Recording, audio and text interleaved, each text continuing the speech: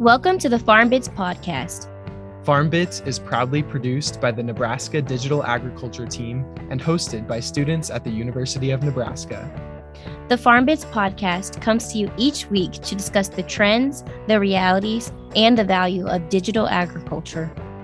Through interviews with experts, producers, and innovators from across the agricultural industry, we hope that you step away from each episode with new practical knowledge of digital agriculture technology. Hello, and welcome to the 50th episode of the FarmBits podcast.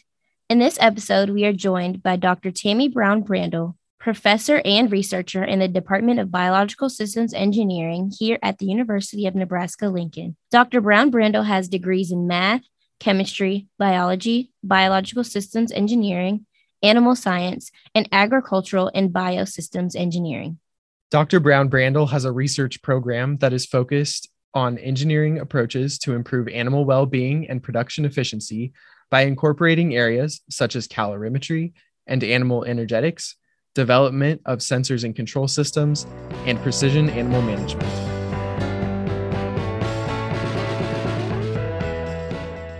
Hi, Tammy. Thank you for being here with us today. So how did you get interested in precision animal management, and what is your why? So I've been doing research for over 20 years. And when I got my PhD, I really focused on environmental physiology, right?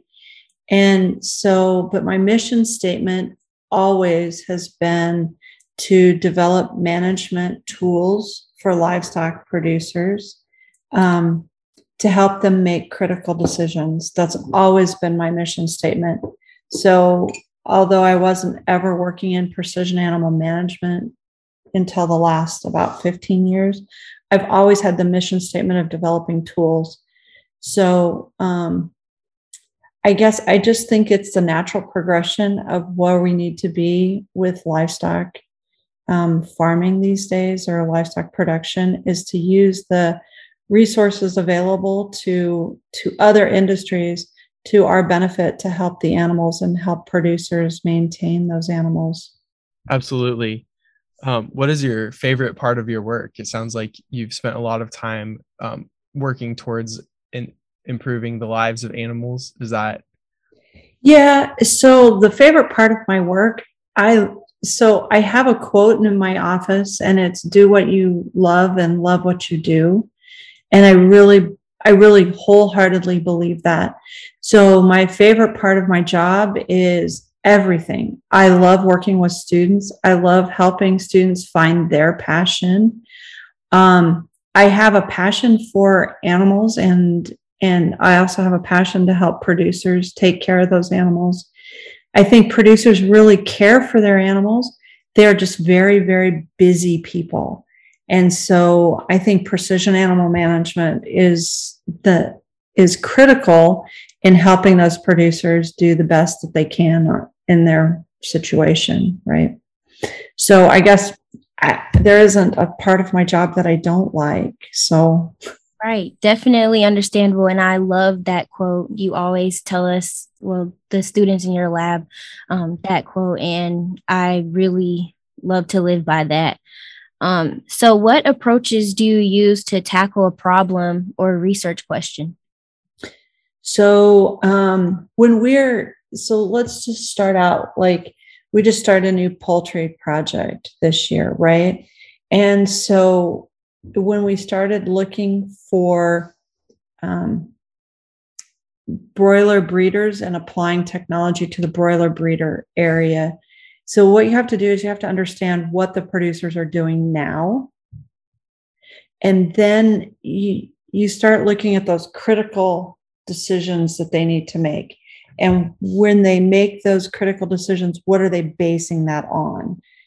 And so being able to take what the producers are seeing with their eyes and their ears and figuring out, is there a better way we can do that? Is there a way we can monitor those same things, or sort of substitutes for those same things, on a second by second basis or a minute by minute basis, so we can start gathering the same information the producer would when they walk into the barn, but we're doing that 24/7, 365 days a year to help that make those decisions later.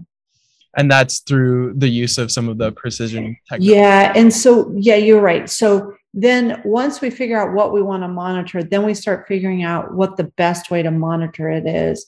So we might use cameras, and image processing, or deep learning, or machine learning, or we might use RFID, or we might use a wearable.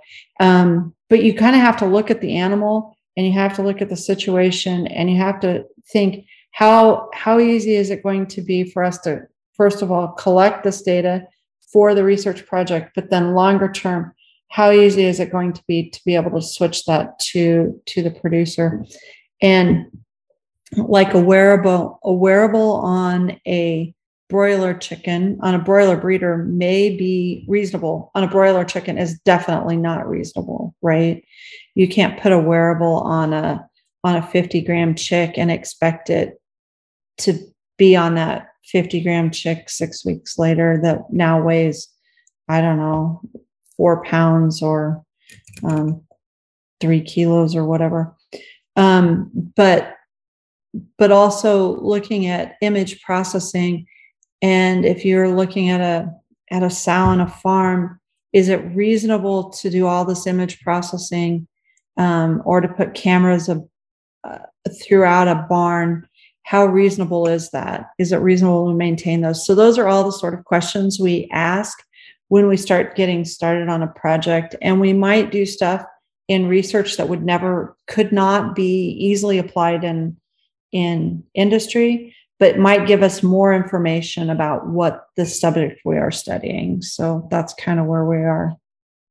Nice. So, Tammy, you have a group of graduate students and student employees that work through research and innovation to enhance the way farming is done in your animal management innovation lab.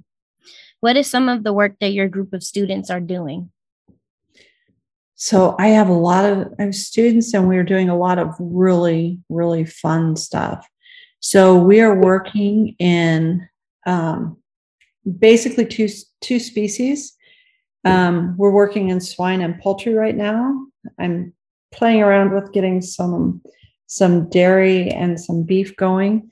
I don't really care what species I work in. And in the swine, when you start looking at precision animal management, you have to start subdividing it to what production stage you're going into. So we're doing some grow finish swine, and we're doing some stuff in sows. If I just pick on what we're doing in sows, we're really looking at trying to take those animals from a gestation stall and put them in a large pen. And when we do that, what pieces of information do we need? So we're looking at lameness detection. We're looking at condition score. We're looking at, when we get over to farrowing, we're trying to gather some information. We're trying to assess different types of farrowing stalls. So that's more on the engineering side. We're also trying to develop some novel phenotypes on mothering ability. So that's more on the genetic side. I am far from a geneticist. I just want to let everybody know that. But it's important to work across disciplines. And so I can get some novel phenotypes and work with a geneticist and hopefully make some really great strides on the genetic side. And then on the same side, on the other side, we can start using the same data to start looking at which farrowing crate works best for lowering pre-weaning mortality. So we sort of subdivide everything. I'm not sure how much more research stuff you want me to talk about, because I could talk for a while, but I'm not sure you want me to talk for a while. So. Oh no, that was awesome.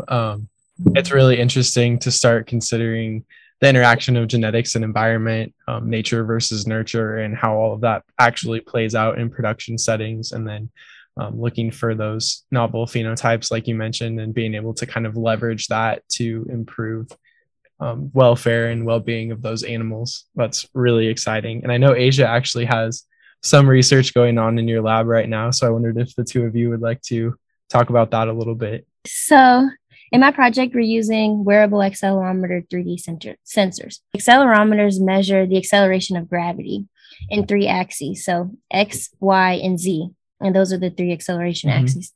So what we are doing is, we place the accelerometer in a denim enclosure, and we paste it on the back between the shoulders of the sows with tag cement. And so with these sensors, we're going to use the 3 acceleration values to determine whether the sow is lying, standing, and then the 2 lying positions are lying right and lying left, and also sitting. And so we're using those postures for our static postures. And then we're going to get into dynamic, which is transitional posture. So if she's going from lying to sitting, or sitting to standing, or if she goes from lying to standing. And we're in the process right now of analyzing those values. So we're in the process of determining which X, Y, and Z value mimics or shows us what the sow is doing. Very cool. Very good. Dr. Brown-Brandl, if you would share a little bit about how that story is playing into improvements that are possible. So that's part of our sow crate evaluation and mothering ability study. So how we are doing most of that study is with image processing, right? So we have a digital and depth camera above each of the sows, and a digital camera gives you a digital picture, exactly what you get from your camera, right? Or from your phone. And what that is an array. An array is a series of columns and numbers, or columns and rows of numbers. And digital picture, you get 3 arrays. You get an intensity of blue, red, and green, right? And when you merge all those together, you get a color picture. A depth image is a little different. A depth image gives you the distance from the camera to every single pixel in the whole image. And so you get this whole surface. And we've taken a lot of digital and depth images of sows above crates, and we can tell a lot of information about the sow standing, sitting, lying.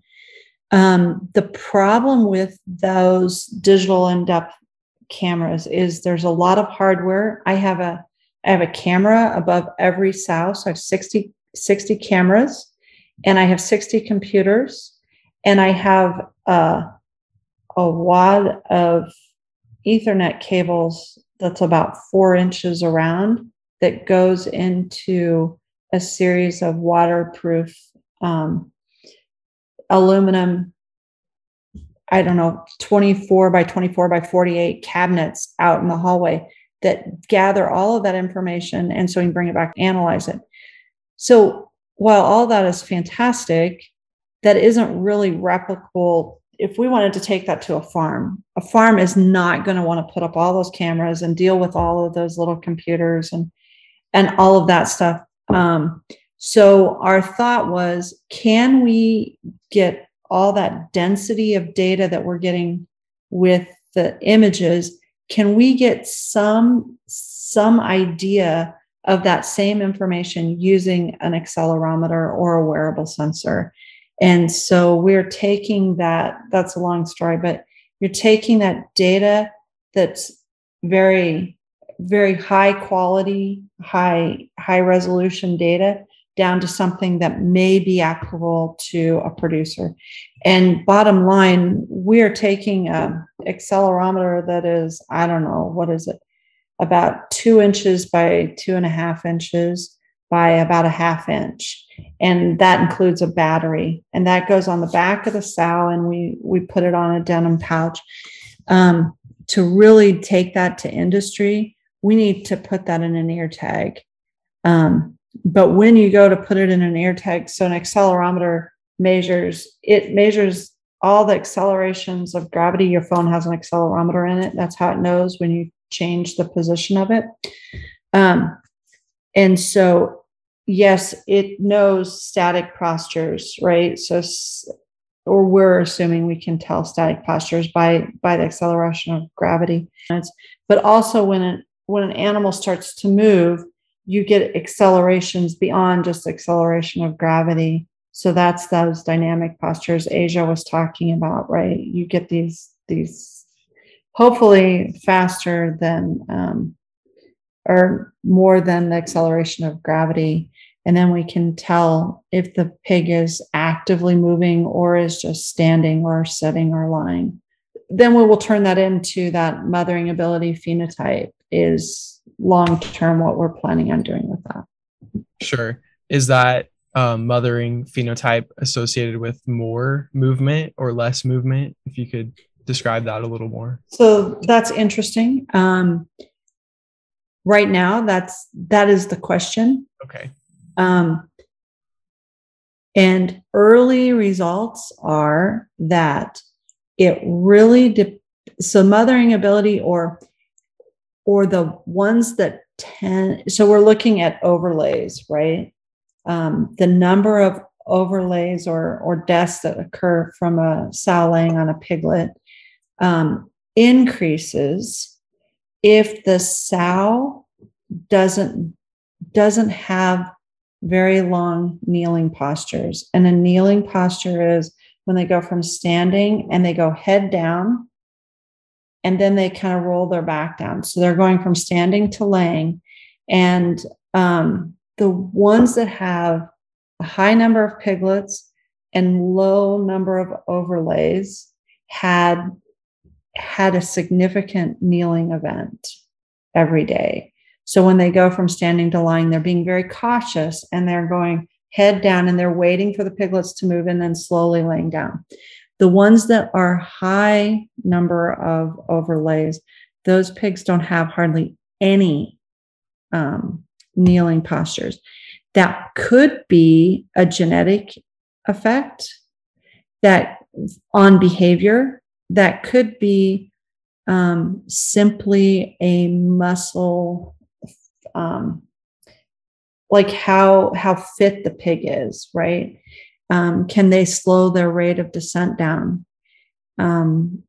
Or it could be a genetic thing on how much the pig moves around, which then in turn impacts the fitness of the pig, right? So there could be a couple things at play, not necessarily just the animal's ability to care for those piglets or the animal's want to care for those animals. There could be some physical limitations to that. I see. Thank you for clarifying that. So what are the goals of your research program? So, yeah, I told you my mission statement, and I guess my goals go pretty close to that. So my mission statement, again, is developing tools to assist livestock producers in caring for animals with respect to health and well-being of the animals. So my goals in that are to, develop technologies that don't provide data to the producers. You can install technology in the barn and it'll give you data, but that isn't the end goal. The end goal is really to take that data and turn it into information. Because remember, producers are busy people. And while we love data, producers don't have time for data. Producers just want answers. And it can be a simple answer as in check pig A, or pig B is close to market weight. But you can't just give them a whole list of weights or a whole list of images and expect them to sort through all of that and find out what's informational about that. Absolutely. You have recently received some more funding for your project. So I was wondering if you could share a little about what your upcoming work or some of those new projects might look like in your lab? Oh, I get really excited when we start talking about new things. So I'll tell you the really exciting projects. So I have two exciting projects. First of all, moving and doing stuff in the feedlot or and the feed yard is a very difficult, or the feedlot is a very difficult area to apply technology to. I've done a lot of heat stress work and I've done a lot of work in cattle, but I have not applied too many technology things to cattle. I did build a RFID feeder system for feedlot cattle. The difficulty with feedlots is you have no electricity most of the time at a feedlot, and you have to have a place to run your wires, and there is no place to hang wires and to run instrumentation. So that's really tricky. So that's a really fun challenge to undertake, is figuring out how we're going to put things in the feedlot and how we're going to. And so some of the stuff we're looking at is, adding robots to the feedlot. Can we feed animals? Can we clean the pens using robots? So those are some of the questions. And then, applying some of the stuff we've learned in swine over to feedlot. But the really exciting project that I'm really working on is we just started a plan, and it's not really a grant, but we're just starting the planning for, it's called Dairy Innovation Center for Engagement. But really the concept is to reintroduce the general public to animal ag through a dairy center. And why I think dairy is easy to introduce people to animal ag is dairy cows are very docile animals. They're large, but they're very docile. They're usually used to working around people, so they move pretty slow, and they would be good for if you had a group of students come through, that they could easily, pet the cows, and that wouldn't be a problem. Dairy calves I'm not sure there's not much cuter thing than a dairy calf, right? Pigs are pretty cute, Asia, but a dairy calf is also pretty cute. Yes, they are. The end product of dairy is a soft introduction to animal ag, right? Who doesn't love cheese and ice cream? So come and look at the dairy cows, have coffee and ice cream, and hear about animal ag. And so I think all of those things playing together with the already established technology for dairy is the technology available for dairy is astronomically cool. We have robots that are milking cows. Cows are deciding when they need to be milked. They aren't milked at 4 a.m. and at noon and at 5 p.m. at night. They milk themselves. They go and the robot milks themselves. That engages engineering students and kids in STEM that have never considered being in ag. Think about a robot that measures how much feed is left on the ground, determines if the cows need to be fed, mixes up the diet, goes back and feeds that pen of cows. Think about wearables on a cow that can tell whether the cow is lame or needs to be bred or is ready to give birth. I mean, those kinds of things are really cool and engaging for people inside and outside of ag. Yes, I love that. I love the incorporation of the public and your desire to just wanting everyone outside of ag to, learn more about it. I think that's really interesting. So, do you think that precision animal management techniques could be applicable in veterinary medicine? Yes, and they already are, actually. If you go to Europe, there is a company called SoundTox, was developed by an agricultural engineer by the name of Daniel Berkmans, and Dirk Berkmans, his son, runs the company. And what they do is they put microphones that are waterproof in a finishing facility. And it's really awesome because they record the sound in the building, and then they have algorithms that can select the coughs of individual pigs. And if you've ever been inside of a pig barn, you know how loud and how noisy it is. And for them to be able to filter everything else out and look at the coughs, and not only just look at coughs, but then they can tell the difference between a dust-induced cough and a pneumonia-induced cough. And so if they start hearing a pneumonia-induced cough, then the producer can set it up where they are contacted or their veterinarian is contacted. So, that has a huge role in directly contacting and notifying veterinarians. Think about lameness in sows, being able to diagnose those animals, or maybe not diagnose, but at least identify those animals, which animals need to be looked at by a veterinarian. And I'm going to go one step farther, and I'm going to say our technology will not be able to diagnose, but they'll be able to identify animals that need to be cared for. And so that becomes a very critical point. So instead of hiring a veterinarian to walk through your building every day, which is really expensive and maybe not even reasonable, you're now hiring a veterinarian to look at the animals that have been pre-selected. I would like to talk a little bit about that app that you helped develop to identify heat stress in feedlot cattle. So Dr. Roger Eigenberg and myself worked together with the National Weather Service to develop a heat stress app for feedlot cattle.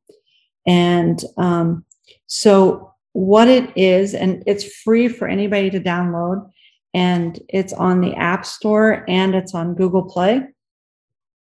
And it is called Heat Stress. And I think you'll have to look for heat stress feedlot cattle or something, because there's quite a few heat stress apps now. We developed a website first, and that website, I don't know how old it is. It might be 12 or 15 years old, and the app is probably maybe 7 years old. And so what we do is we look at 4 variables. We look at temperature, humidity, wind speed, and a surrogate for solar radiation, which is cloud cover, which isn't the best, but it's okay. So we look at those 4 parameters, and we do predictions 7 days in advance. So of course the predictions for today are probably pretty accurate, but may not be perfect, but are normally pretty close than the ones 7 days out. The farther out you get, the less accurate it is, just based on weather forecast data.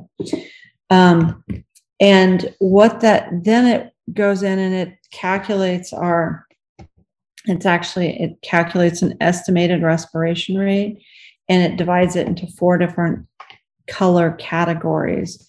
And so you have a map of the whole continental United States, and you can zoom into any part of that map and see what heat stress level you are.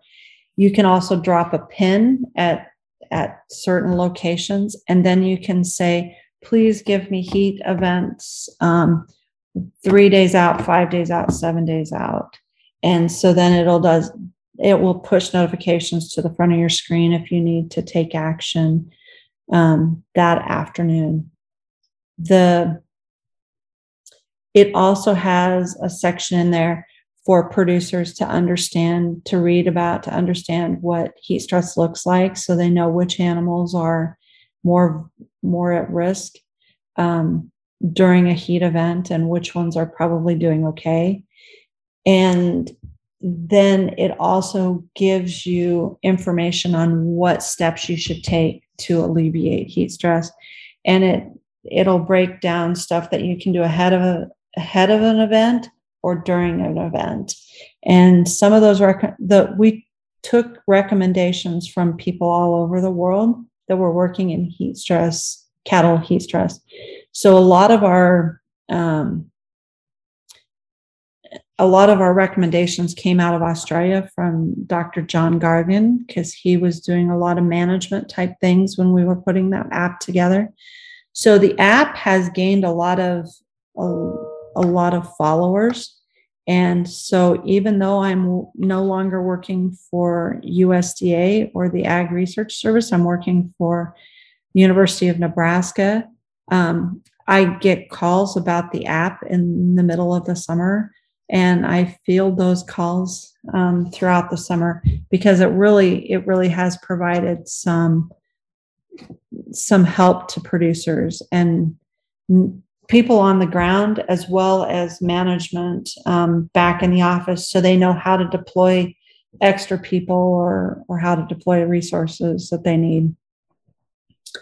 Yeah, that sounds like a wonderful resource, especially because it tells you not only when there is going to be some kind of heat stress event, but also helps offer solutions or potential ways to mitigate some of that heat stress. So we will be sure to link that app in the show notes for this episode. Perfect. Yeah, for sure. So Tammy, with the increasing use of technology, do you think that technology could completely eradicate manual farming and possibly take over in the future? So it depends on how you frame that question. Do I think we are going to eradicate animal caretakers? And I will be a staunch supporter of animal caretakers. We will never, ever raise animals without an animal caretaker. And I truly, truly believe that. But with that being said, are we going to change the job of the animal caretaker? Absolutely.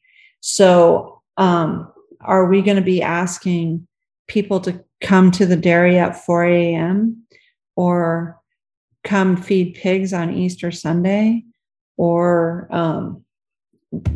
check chickens on Christmas Day and spend 12 hours in the barn on Christmas Day? No, we won't be asking those questions anymore. I think let's go 20 years in the future, or between 20 and 50 years in the future. I honestly believe we should have smaller farms. We'll have more diversification of farms. We'll be very techno savvy. So on your smartphone, you will be able to see a list of animals that need to be cared for. And that caring could be these animals you need to go check because they could be sick, or it could be these animals need to be bred, or it could be these animals are ready to be marketed. And so I think technology is going to play a very key role, which changes the jobs we're going to be asking on farms. And right now we have a very tough situation where it's hard to get people to come onto farms and work with our animals. And a lot of our labor is the immigrant population, and those are hard jobs. So if we can ease those jobs and maybe reduce our reliance on foreign labor, I think we become more impervious to these massive disruptions such as COVID in the future. I know it's a long answer to a short question. No, it's okay. It definitely gave me more insight to what the future will look like, and I'm excited.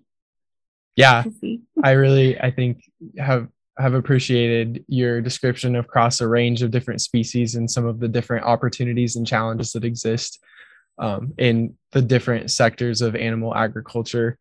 I wondered if there was anything else you would like to add at this point that you feel like should have been covered in this interview that wasn't. Well, maybe not the one thing I would like to point out is the changing of jobs means that we really, really need more students to engage in development of technologies, and not only development, but wanting to go back and help manage those systems for those producers. We can put all that technology in place, but if we don't have the labor force to go out and help maintain those systems, help calibrate those systems, make sure they're functioning, it's going to be a lot of wasted money, and we're going to be back to where we were. So we not only have to develop the systems, but we have to develop the labor force along with that, so we can make sure that the systems can be used properly. Thank you very much to Dr. Brown-Brandl for taking the time to join this episode of the FarmBits podcast.